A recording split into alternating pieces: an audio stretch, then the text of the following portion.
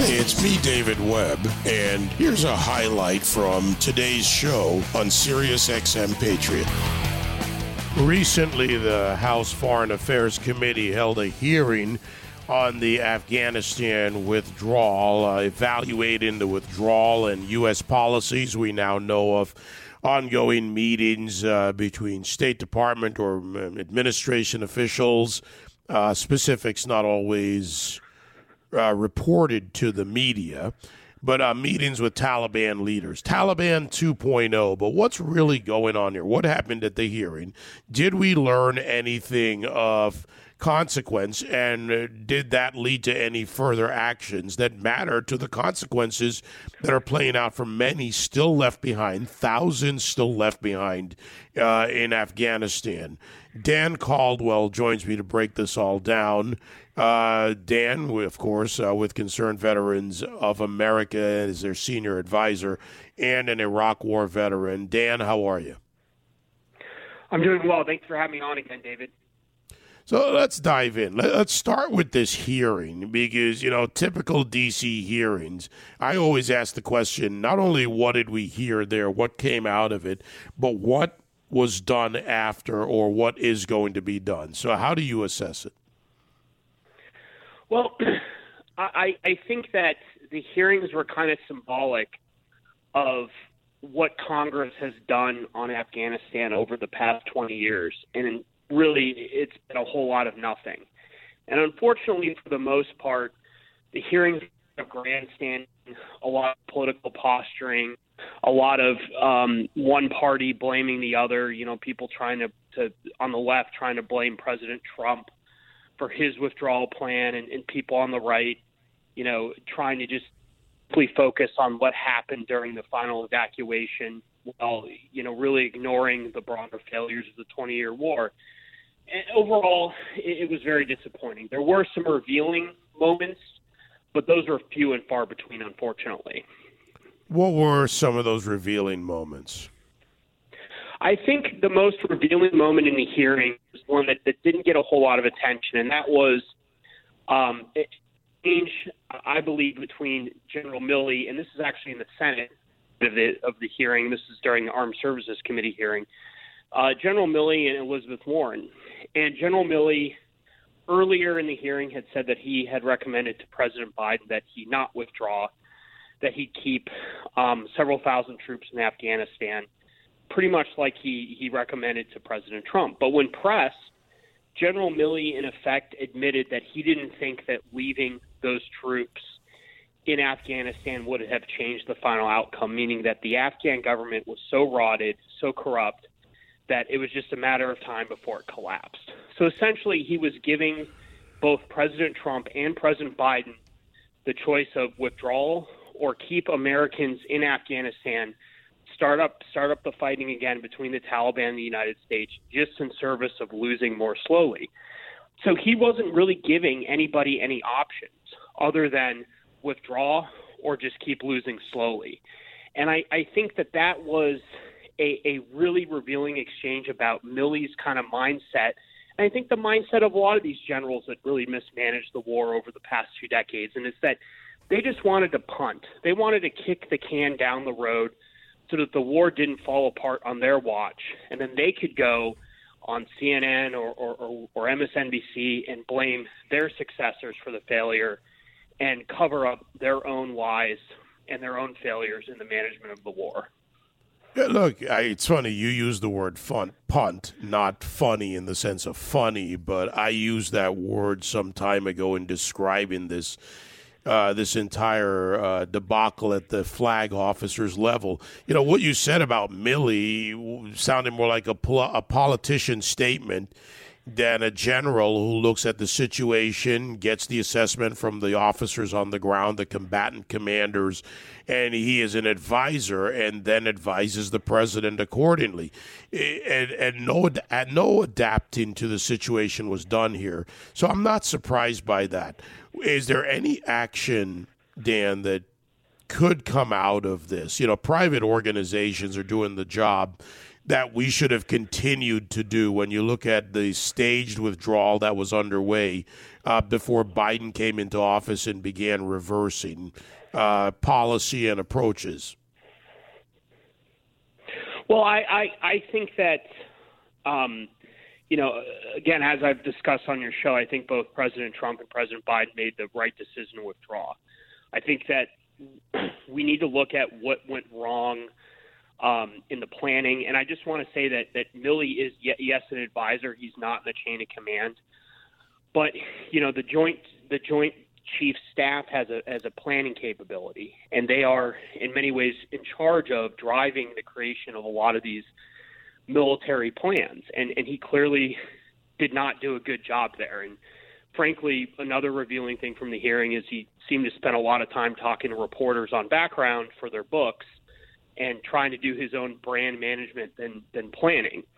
And I think that is definitely something that needs to look at. In terms of going forward, I think that really the only option we have, frankly, to get people out of Afghanistan is this continued diplomatic engagement, this continued private engagement. Now, what I am seeing, and I am not involved in the day-to-day efforts like many veterans are, but I've talked to people involved, is that there's still a lot of bureaucracy, that a lot of it comes down to the Taliban's letting people leave. They have these flights ready to go, and it comes down to this bureaucratic arguments over manifests and landing rights. And so a month and a half into this thing, in a lot of cases, they just can't fix it. And it's just kind of the same administrative state nonsense. And I've said this, on other shows, is that, the same government that can't get you your IRS, tax rebate in time, the same government that can't process your VA benefits, it's the same administrative mindset that is dealing with this issue. And it's the same bureaucratic just bloat and slowness that people just can't break through. And that's a real tragedy. Now, I just have to say is that there's some people like H.R. McMaster who are out there saying, well, we need to go in and bomb Afghanistan again. We need to set up a safe zone. That would be disastrous. And you would truly have a true hostage situation where you would likely see more of our Afghan allies and American citizens dying if we were to do something like that. So I think that quite firmly that is not the way to go, is you need to really break down a lot of this bureaucratic nonsense that is preventing us from getting people out in a timely manner. Somewhere between the two scenarios, right? You have the Milley view and the McMaster view of this, and somewhere in between there, is there a path? And I'm not talking somewhere as in being in Afghanistan with a foothold in any way or a base, but the ability to deploy and destroy terrorists, build up. Whatever happens with Al-Qaeda, you look at ISIS resurgence potentially, and I know they talk about the fight between Taliban and ISIS, but how far that goes, we'll have to wait and see. While Al-Qaeda builds into the governing body with the Haqqani network, do we maintain that ability? And that requires will, doesn't it, Dan? It requires the will of this presidency to say, if this reforms, we will go in and strike. See, you brought up a very important concept, is the will.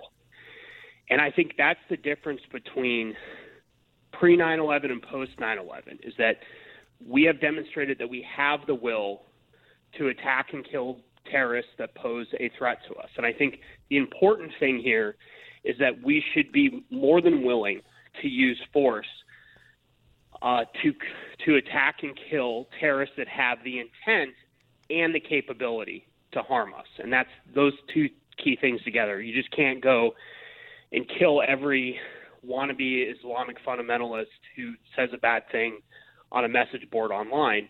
You have to do an assessment that they have the capability. And that's so you don't get rush drone strikes like you saw in the final days of the evacuation. But again, going back to your comment about will, we had military options on the table pre-9/11 to kill Osama bin Laden. We had the ability to work with partners on the ground to kill Osama bin Laden. The will was not there. The will was not there to follow through with those options. The will was not there to do what was necessary to deal with that threat, because the mindset is that this did not pose the type of threat that we later saw play out on 9/11. So I think, again, that's the key difference between now and pre-9/11. And we do have a lot of capabilities we didn't have, long-range strike and over-the-horizon. And yeah, I know it's getting mocked, and it should be viewed skeptically because it's not perfect. But those capabilities are there, and they do not require several thousand troops on the ground in Afghanistan. No, and it'll be interesting to see how the Pakistanis come into play here, that narrow corridor. You got Pakistan, you have Iran, you have Afghanistan, kind of in the middle of this if you look at the geography, how and where. Dan, wandering a little bit into the north on this, and, we're beginning to see, the lack of an insurgency or a resistance out of the north. Does the Taliban... or have they moved further, move forward even more in their consolidation of power? That is a big difference between pre-9/11 Taliban and post-9/11 Taliban, is that they were able to win the support of large portions of the Uzbek and Tajik population in the northern part of the country, and that actually it was Tajik commanders who played a decisive role in helping to basically consolidate control of the northern part of the country right before the fall of Kabul. And it remains to be seen if they're going to be able to maintain the support of these groups. But I think it speaks to one thing as well, and this isn't to defend the Taliban. They're a ghoulish organization. They're terrible.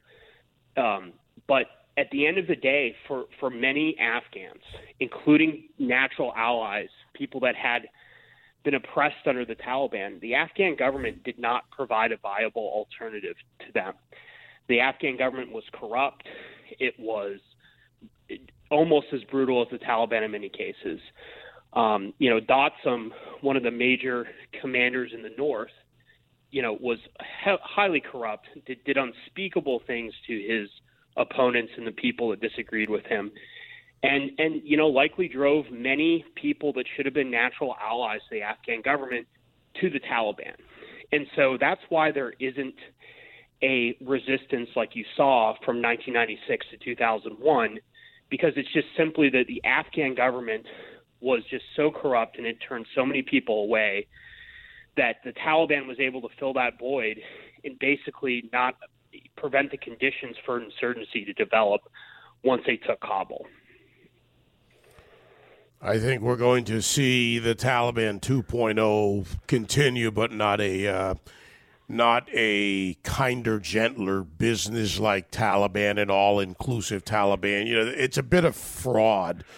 It's a fraud being perpetuated on the world, and this goal of legitimacy. What I see in a parallel here, Dan, is that the Taliban have learned from operations like the Muslim Brotherhood that they have both a political arm, social media, and insurgency arm, that they've gotten better at forming for lack of a better term, a modern organizational structure, while in no way changing their, backwards and centuries-old approach to life.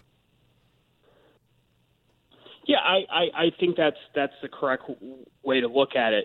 I would say is that they do have incentives.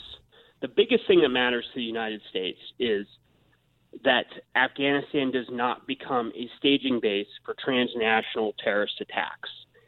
And yeah, there's Al-Qaeda in Afghanistan. They've been there, even when we had a large military presence. But it's a question of, are they going to be able to project power from Afghanistan? Are they going to be able to project power in a way that harms Americans' interests? And the Taliban have very strong incentives, not just from the United States, but from other regional actors. Pakistan was duplicitous throughout the war. They engaged in behavior that was counterproductive to American aims. But they do not have an interest in a resurgence of al-Qaeda, and neither does Iran, neither does China, or any of the other Central Asian states there. So there are very strong incentives for them not to allow that to happen. Now, that's not a guarantee that they will not do that. But beyond anything else, that's our main interest going forward. And a lot of the stuff we're seeing, with the treatment of women and others in Afghanistan, that's terrible. But we spent 20 years and thousands of lives trying to shift Afghan culture and society to change that, and we ultimately could not do that. So we need to take a very narrow, frankly, cold-hearted look at our interests, and it really comes down to that one thing, and it's making sure that Afghanistan does not become a staging base for people to once again attack the United States. Yeah, I agree. I agree with you on that one. The main thing is to make sure they can't what serves our national interests, and if it does not, then, it use cold-hearted. I call it realistic, and it is cold-hearted, but it's very realistic, like any other sovereign body. Dan, always good to have you on the show. Thank you. Thank you, David. Dan Caldwell, senior advisor at Concerned Veterans of America and an Iraq War veteran. You can join me live on The David Webb Show Monday to Friday, 9 to noon East on SiriusXM Patriot 125.